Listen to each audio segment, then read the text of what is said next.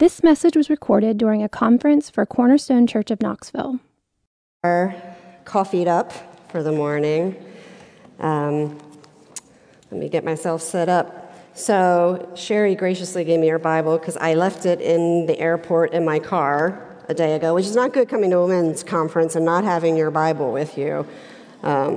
And I would use my phone, except this is the old age getting to you. I can't see clearly to even use my phone.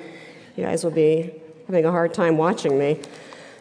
So I get the, shall I say, privilege of talking about envy.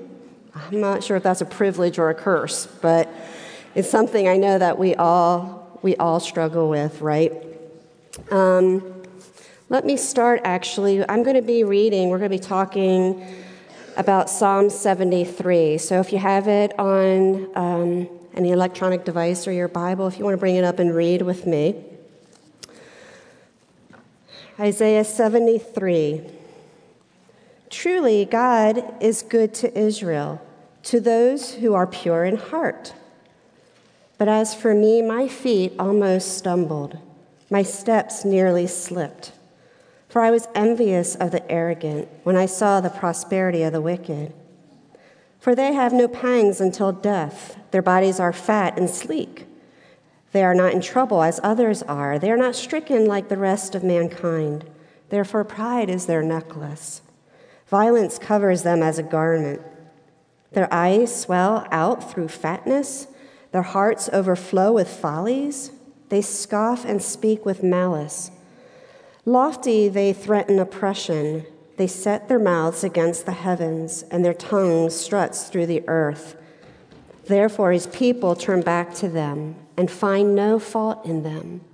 And they say, how can God know? Is there knowledge of the Most High?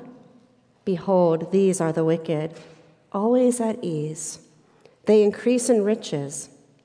All in vain I have kept my heart clean and washed my hands in innocence. For all day long I have been stricken and rebuked every morning. If I had said, I will speak thus, I would have betrayed the generation of your children. But when I thought how to understand this, it seemed too wearisome of a task. Until I went in the sanctuary of God, then I discerned their end. Truly, you set them in slippery places. You make them fall into ruin. How they are destroyed in a moment, swept away utterly by terrors, like a dream when one awakes. O Lord, when you rouse yourself, you despise them as phantoms.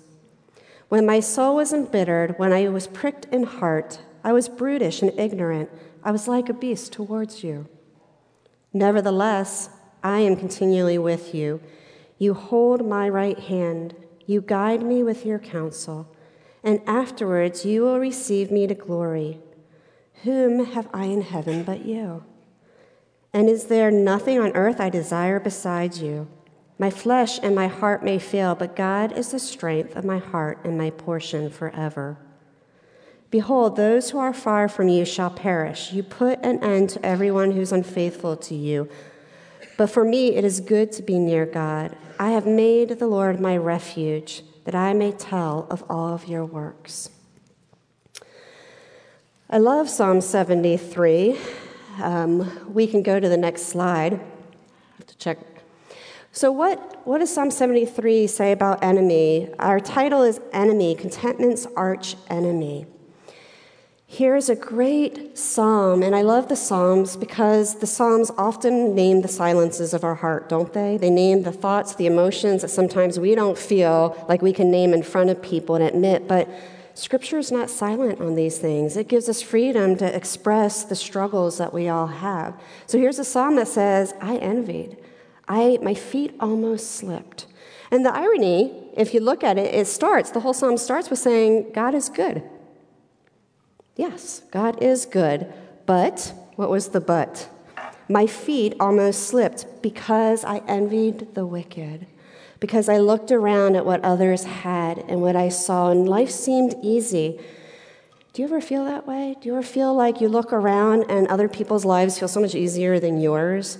They look more attractive. They seem to have it together. They seem to be successful or thriving. Life is going great for them. and we begin to envy. Envy moves us from contentment to discontentment, right? It moves us towards believing God is good, towards not believing he's good. So he says, my feet had almost slipped. They seem to have no troubles and thrive. By the way, I could get off on a tangent here, but social media gives us that, doesn't it? Social media makes everybody in this room look like we have no troubles and that we're all thriving. And we all are on it, and we're all believing the lie that everybody else's life is better than ours. And we put on a certain face that isolates us from others. And I'll come back to that in a minute. It says they're arrogant and proud. They taunt God. They say, how can God know? Look at me. My life's going well. They're wicked. They're carefree. They seem to increase in wealth. And whenever we start looking at others as a source of identity, as a source of value, as a source of comparison, whenever we do that, what happens? We doubt God's goodness, do we not? We start believing that somehow something good is being withheld from us. He says, have I lived in vain? Have I kept my heart pure in vain? It felt oppressive. Think for a minute, who or what tends to be the things you guys envy? Where does envy threaten to creep up in your own heart and life? We can go to the next slide. Maybe we even have to say, what is envy? Though I'm assuming most of us in this room don't have to go very far to understand that. Envy, it arises when we see somebody else thrive, and maybe when we think we're not thriving. Or maybe we're thriving, but we see someone else who seems to be thriving just a little bit more, and so we feel envious of them. It can be things such as appearance, success, promotion, status, giftings, right, or skills. It can be material possessions. The thing about envy is it's not impersonal, it's very personal. It's always connected to something we wish we had, or we wish we didn't have, perhaps even. Let's try to make it really practical. I love picking on my children. That's the nice thing when you're a parent, is I can talk about their sin and not my sin for a while, right? So I'll talk about their sin for a little bit. So one of my sons has what I call the gift of envy. He, from a little guy, just demonstrated this envious nature about him, and we all do, but he's just very bold about acknowledging it. And when our kids were little, here's another sidetrack, that commercials, the mass media, advertising exists to make you and I envy, does it not? It's not there to tell you you're beautiful, you are wonderful, your life's perfect, you don't need our stuff, don't buy it. It's there to make you feel there's a need, to make you feel you're missing out, to make you feel your life cannot be complete without this lipstick, or without this scarf, or without this new iPhone, right? So when our kids were really young, we would let them watch cartoons, and we would actually pause the commercials. When I got to commercials, I would try to intentionally pause them, because commercials, in my mind, they brood envy and discontentment and a lusting of the flesh. And inevitably, you can't pause all the commercials all the time. So we would start talking to our kids about commercials and say, what do you think's going on here? We talk ad nauseum to our kids, they will tell you. And so when they were little, we started talking about commercials, and commercials exist because they want to convince you that to be happy, you have to buy this toy, or you have to buy this new electronic. And so we would have conversations about what they would see on TV, and hey guys, when you see that, it breaks like in a day, it doesn't last, it satisfies you in a moment, and then it's gone the next. It is meant to make you think you can't be happy without this thing. So fast forward, months later, a year later, my two boys, who are now teenagers, they were little, maybe 7 and 8, and they were in the living room, and I was in another room, and I overheard the conversation. And what my son William normally says is, oh, I so want that thing. I so want that. So a commercial comes on, and he is right there, glued to the TV. Oh, I so want that. And you have his brother with this little squeaky voice in the background going, William, it's going to break in a day, and it's not going to last, and it won't be worth it, and then you'll have no money, and then you're not going to be happy. I'm like, good for you, Andrew. Somebody in this house is listening to me. Nobody else is, but Andrew's listening. He's getting it. So fast forward, William, he's now 12 or 13. He's actually older than that, but he's about 12 or 13, and he and my husband were on YouTube watching this motorcycle racing that happens somewhere in the country. I should know this, and I still don't, but it's this big thing.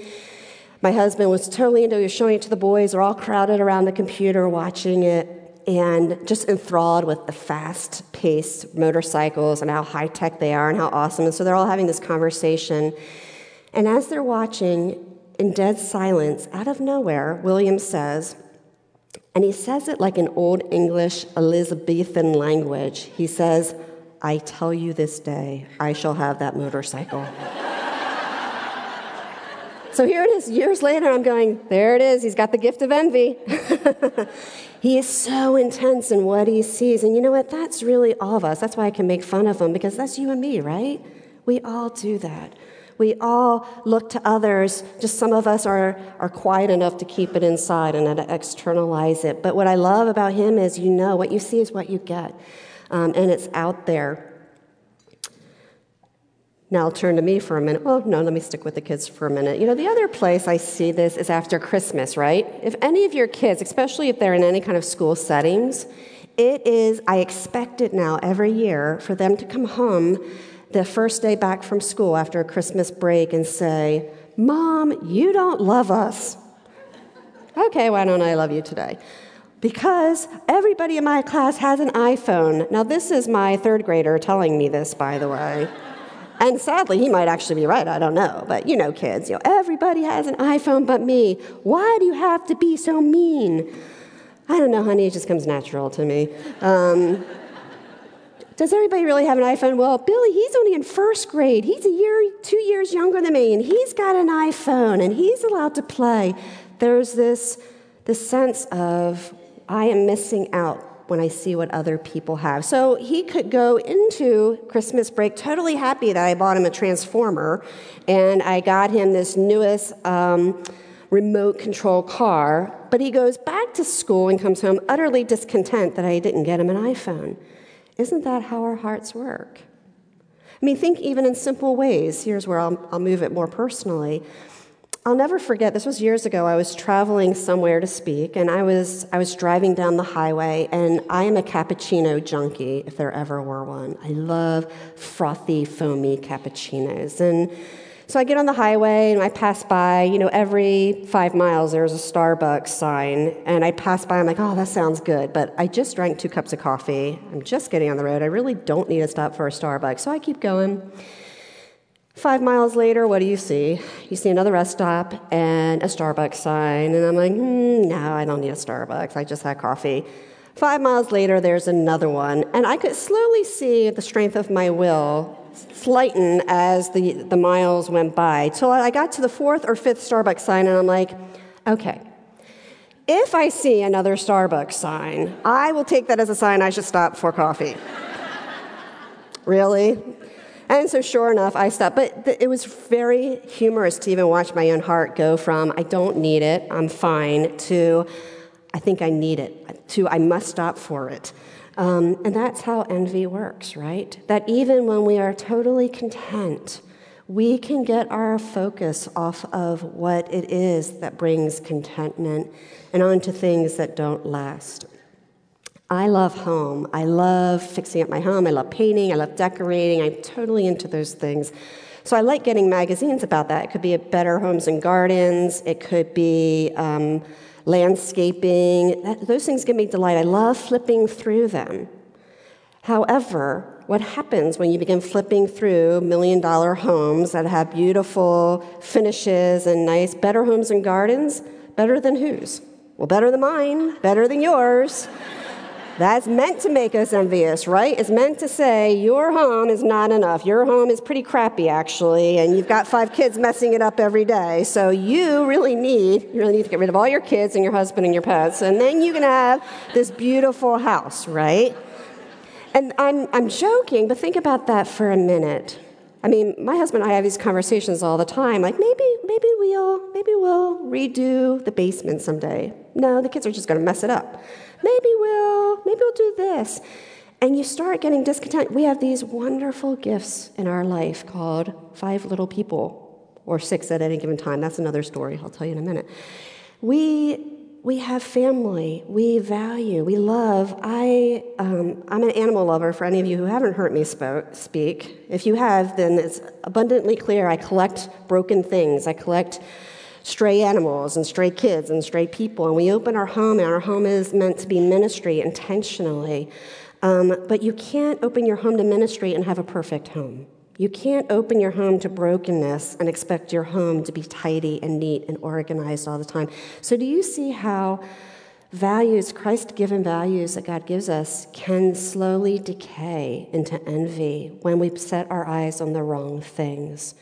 When my heart longs for something that isn't God's will, that isn't in the center of who He's called us to be, we begin envying things that are important, and I begin being discontent, even disliking the things that are good in my life, right? So how sad it would be to say I see my children as an inconvenience to a nice, perfect home in Better Homes and Gardens. That's what envy does. It shifts us away from the things that are really of value and meaning in our life and moves us towards the things we see here in Psalms that the wicked don't value. We can go to the next slide. So envy, think about that for a minute. So the things of this world grow strangely dim in the light of God's glory and grace. I love that song, Turn Your Eyes Upon Jesus, because what it says is that the more we fix our eyes on Jesus, the more we are oriented, the more we are steeped in those things that truly value. But when we take our eyes off of the Lord and onto the things of this world, what happens? We are filled with envy, and we begin isolating. So relationship here is really important. Think of us as women.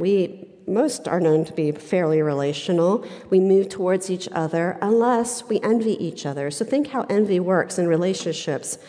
Envy isolates us because we can only see others through what they have or what we want from them.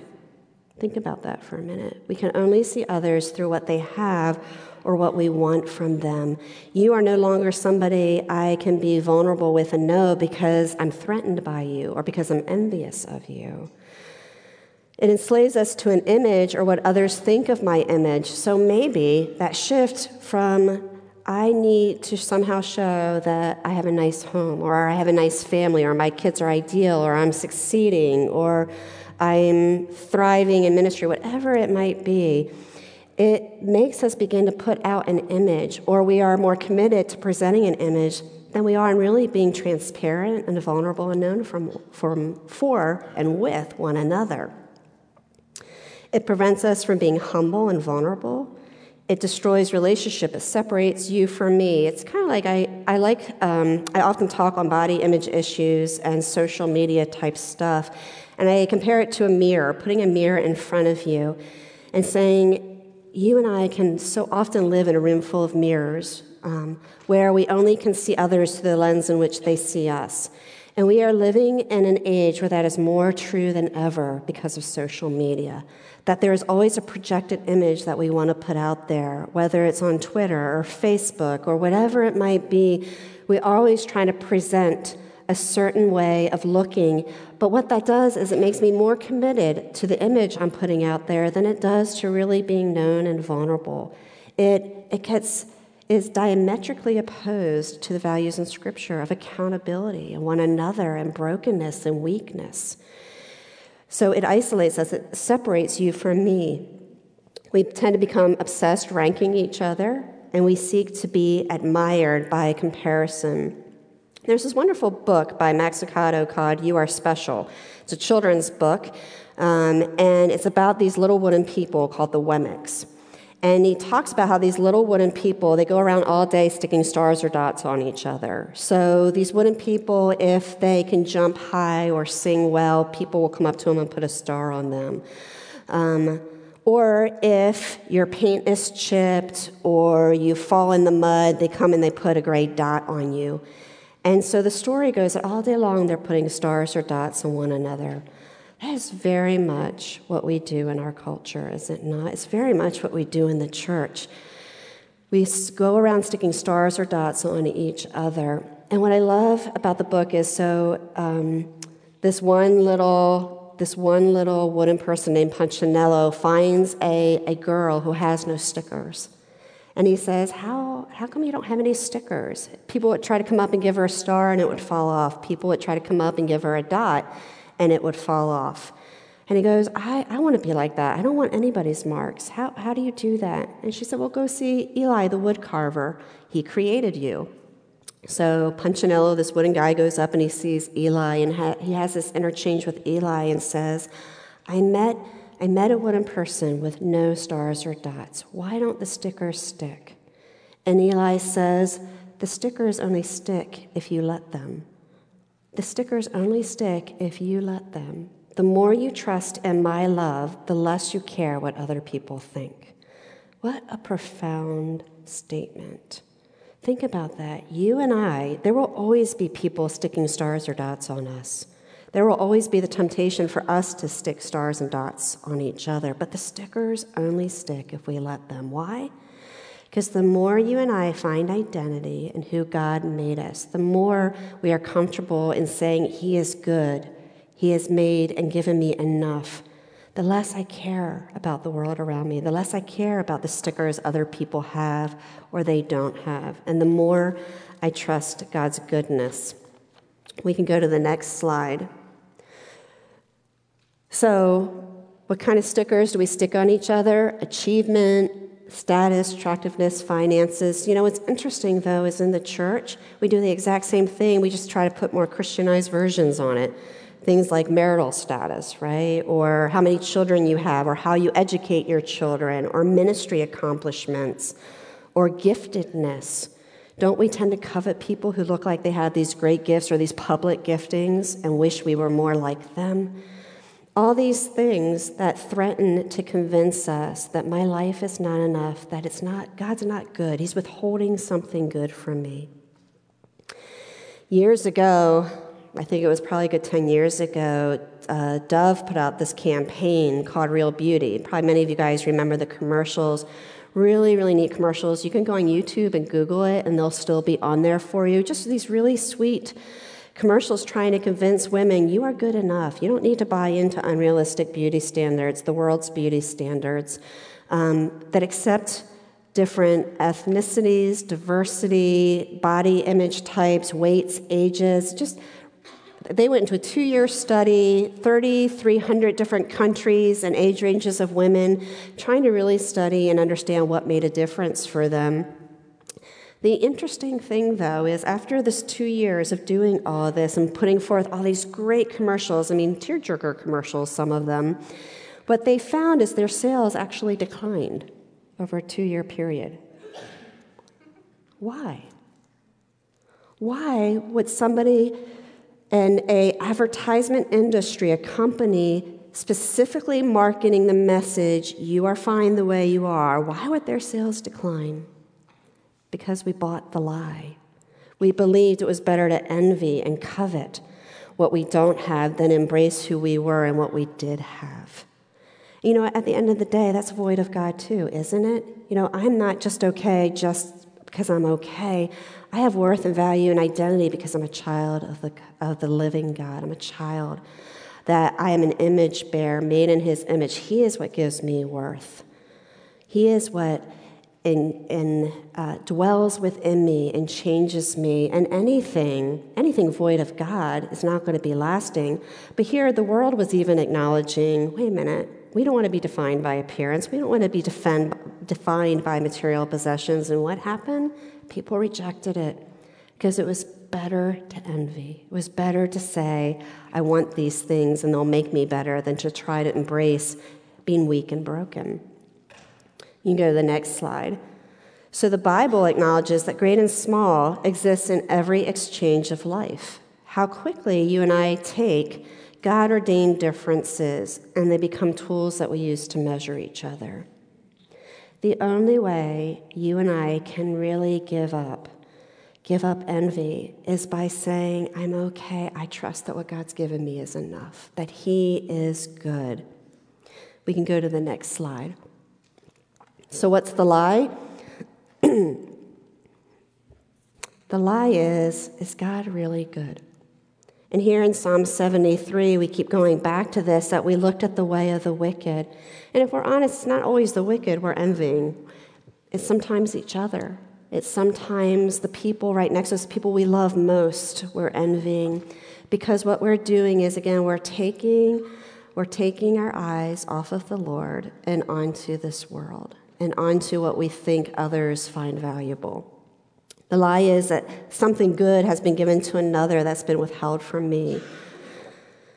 And again, we question over and over again. And we see this from Revelation to Genesis, from Genesis to Revelation, I should say. We see envy makes everything run amok. We envy birthrights. We envy inheritances. We envy blessings. We envy somebody else's wife. We envy how many children they have or not having children. This is the story of Scripture, that when we cease to find value and worth in the Lord, in our relationship with Him, that it spreads out to what other people say and do, that it leads us astray, that our hearts are prone to wander.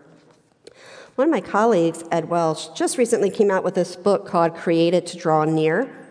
If you have not read it, it's wonderful. I highly recommend that you get it, Created to Draw Near. And it's all about our life as God's royal priests and our identity, where our value and our identity comes from, and how it's so steeped in the need to be near to our Lord, in relationship with the Lord. And that's the theme that I hope you hear from Janie, that you hope you hear from me, that what brings contentment is going to be the nearness of God in our lives. It's that He is our refuge. He is what gives us rest. That is the only thing that can truly satisfy. I'm going to read to you some things that are said in here because it gets right to this lie that we're talking about in Psalms. So he starts with talking about Adam and Eve, and he says, He, the serpent, said to the woman, Did God actually say, You shall not eat of any tree in the garden? Satan's first strategy was to imply that God is not good. The serpent massively overstated the original prohibition as a way to entice just the smallest movement in a human's position. Your parents are so strict, a 15-year-old student had just mentioned to her friends something about the restrictions on social media in her home. And this was one of the reactions. It sounds like your mom runs a prison. I couldn't live there. Well, I guess my mom is a little strict. There's the lie. Her mom had discussed the restrictions with her, and the two of them had even decided together on a wise policy. But the reaction from her friend raised small doubts about her mom's goodness. Satan is the accuser. Satan suggested that God fenced you in from every good thing and insists on a boring lifestyle that majors on self-denial. In other words, no fun should have been a sign in the Garden of Eden. His words settled in. The woman, Eve, said to the serpent, May we eat of the fruit of the tree in the garden? But God said, You shall not eat of the fruit of the tree in the midst of the garden, neither shall you touch it, lest you die. The woman corrected the lie. So far, so good. But she added, Neither shall you touch it. There it is. The serpent's extreme and blatant lie coaxed her to mildly overstate God's command and question God's goodness. Her response essentially was, God is not mean. He's just a little stingy and maybe a little picky. The course had been set. Discernment was fading fast. She was so vulnerable to the serpent's next strategy, suggesting that sin is not bad. When you bend the rules, Satan suggests that you might rise to new realms of pleasure and insight. And again, isn't that what envy does? Think again for a moment, the things you tend to envy. It makes you believe that if you were to have those things, your life would be better, that you would have pleasure, that you would have more insight. The serpent said to the woman, You will not surely die, for God knows that when you eat of it, your eyes will be opened, and you will be like God, knowing good and evil. His words again left their mark. The tree caught her eye in a new way. The woman saw that the tree was good for food, and that was a delight to the eyes, and the tree was to be desired to make one wise. Before priests could protect the holiness of the garden temple, they first had to learn to protect their own hearts.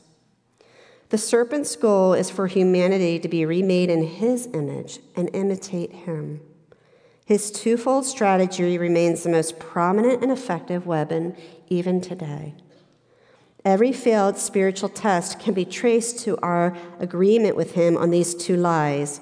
Go ahead, he says. You will like it. Rest in your own understanding. Look at the evidence. God is not that good. Sin is not that bad. To put it bluntly, God is not good. Sin is good. There's the lie that you and I face over and over again. How in the world can we ever live contented lives if we regularly believe that God's not good, that he's withholding something good from us? It's so incredibly challenging to do. We can go to the next slide. I love C.S. Lewis, so again, Janie opened that door up for me last night by quoting him. He says this, "It would seem that our Lord finds our desires not too strong, but too weak. We are half-hearted creatures fooling about with drink and sex and ambition when infinite joy is offered us. Like an ignorant child who wants to go on making mud pies in the slum because he cannot imagine what is meant by a holiday at the sea. We are far too easily pleased." I love that picture that you and I, when we look at the things of the world, when we look at the things of people around us, and I say, if I only had that, if I only had the latest technology or the nicer home, or if I was only gifted like that person and had their lifestyle, it's like me sitting in the mud, playing in the mud, and over here, God has this banquet feast waiting for me. But I'd much rather go to this because this is all that we can imagine. We are far too easily pleased. We're not expecting too much from God. We're expecting far too little. We are pursuing what is corrupted rather than what is created. One of the things I love to say when I'm teaching is, God creates, the world corrupts. God creates sex, the world corrupts it. God created it in a beautiful, wonderful, holy way where it's meant to bring pleasure and goodness. He also created a way it's meant to work well. And anytime you go outside that way, it's corrupted. God created relationships. God created food. He created pleasure. And anytime we go outside the way he created it, it will not satisfy. It will be corrupted. You and I tend to only see what is corrupted. And that's what this world has to offer. They have nothing better than what's corrupted. They take the good thing, they corrupt it, and we end up playing in the mud saying, this is what I want. That's what envy does to us. Where the more we fix our eyes on Jesus, the more we believe that he who has the Lord lacks no good thing, the more we will be pleased. We will find pleasure and delight in that which God has to offer us. The other thing that Psalm says, though, can be really challenging for us is it says, my feet almost slipped, but what happened? We can go to the next slide. It says, it was until I understood their destiny. Or to be honest, it should also say until we understand our destiny, which the Psalms does go on to say those things, that we live for something beyond this world.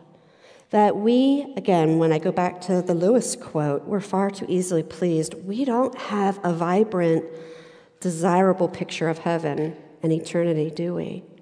And so we think, what in the world can heaven have that this world doesn't have to offer? Can you and I believe we would even say such a thing? The world is corrupted. Heaven is going to be glorious. It's going to be a new earth. It's going to be better than you and I can even fathom.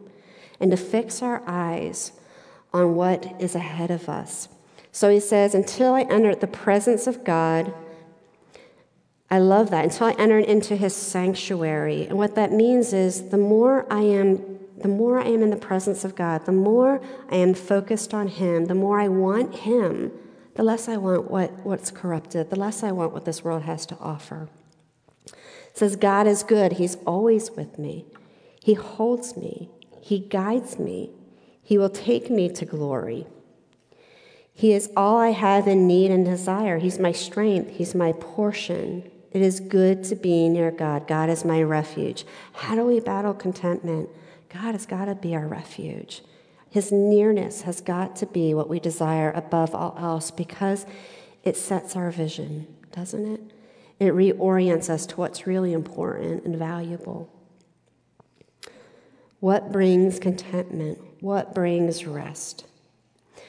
Only when we find that we are okay, that what God's given me is enough in my brokenness and my weakness. I love 2 Corinthians 4, where it says we have this treasure in jars of clay. Why? To show this all-surpassing power is of God, not of us. It's not me anymore. So I always have this picture, and I share this a lot. I have this picture of this beautifully painted oriental vase that sits on a shelf, and we tend to think of the Christian life that way, right? That we have to be this perfect presentation of a Christian. So even good things that run amok. Beautifully painted oriental vase that sits on a shelf so that when people see it, they say, this is what a good Christian looks like. And then what does New Testament say? It says, no, be a broken clay pot. And why? Because through those cracks and holes, Christ shines all the more brightly in my life. That in my weakness, he is strong. That his strength is made perfect in my weakness. And I never really understood that till I got that imagery that if you were to take this beautifully painted vase and put a candle in it, and you were to take a broken clay pot with cracks and holes and put a candle in it, and turn out the lights in the room, what's going to shine the more brightly? It's going to be the one with cracks and holes. Why? Because it's the light within that people are drawn to, not the external. And that's what you and I need to want to be. We need to say it's okay to be broken. It's okay to be weak. It's okay to not have everything this world has to offer because we have something nobody could ever take away from us. That the really good things in this world can never be removed from us. So what do we call good? And why are we believing the lie that it's good? C.S. Lewis also says in The Weight of Glory, it's a serious thing to live in a society of possible gods and goddesses, to remember that the dullest and most uninteresting person you talk to may one day be a creature which, if you saw it now, you'd be strongly tempted to worship, or else a horror and a corruption such as you now meet only in a nightmare. All day long, we are to some degree helping each other to one or the other of these destinations. So envy corrupts us. There's certainly no room for contentment in it, right?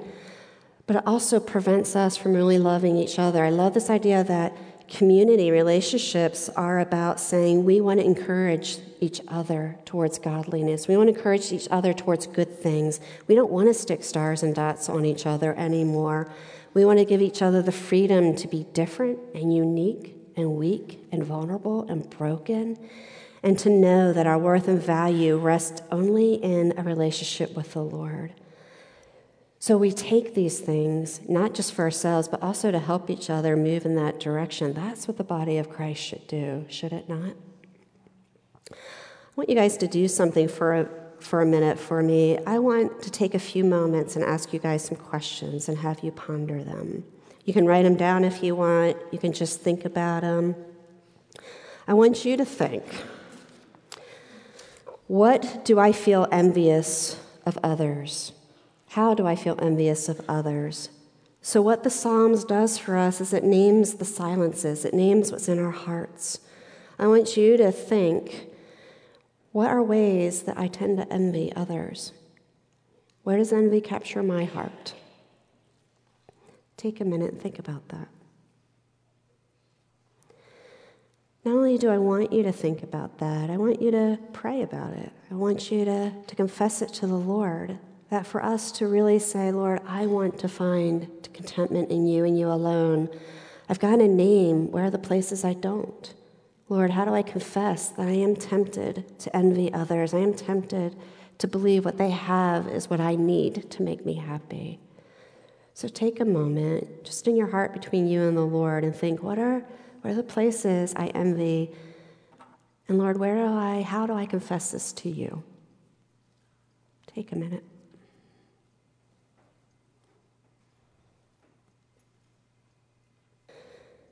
Psalm 73 ends by saying, but for me it is good to be near God.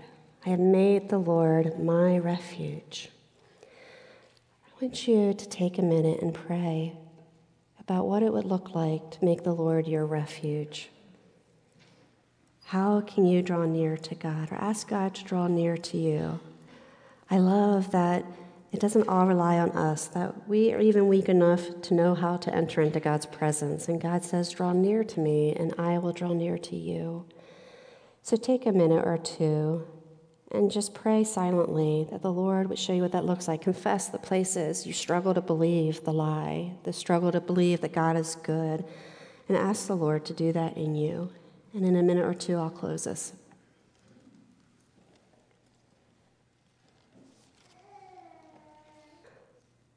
Lord, our hearts are prone to wander. We are prone to look around at the mud pies that are offered in this world and want them and believe that we need them. Lord, help us to trust that those who seek you lack no good thing. Lord, that everything you have done for us is good, even in our weakness and our brokenness and our suffering and grief, Lord. Your nearness is all we need. And would we realize that nothing that really matters, nothing in this world that is of true value can never, ever be taken from us. And Lord, would the things of this world grow strangely dim in the light of your glory and grace. Amen. You've been listening to a conference given for Cornerstone Church of Knoxville. To find out more about Cornerstone Church of Knoxville, visit us at www.cornerstonechurchofknoxville.com or call our church office at 865-694-4356. We'd love to have you join us in our mission to treasure, grow in, and proclaim the gospel of Jesus Christ.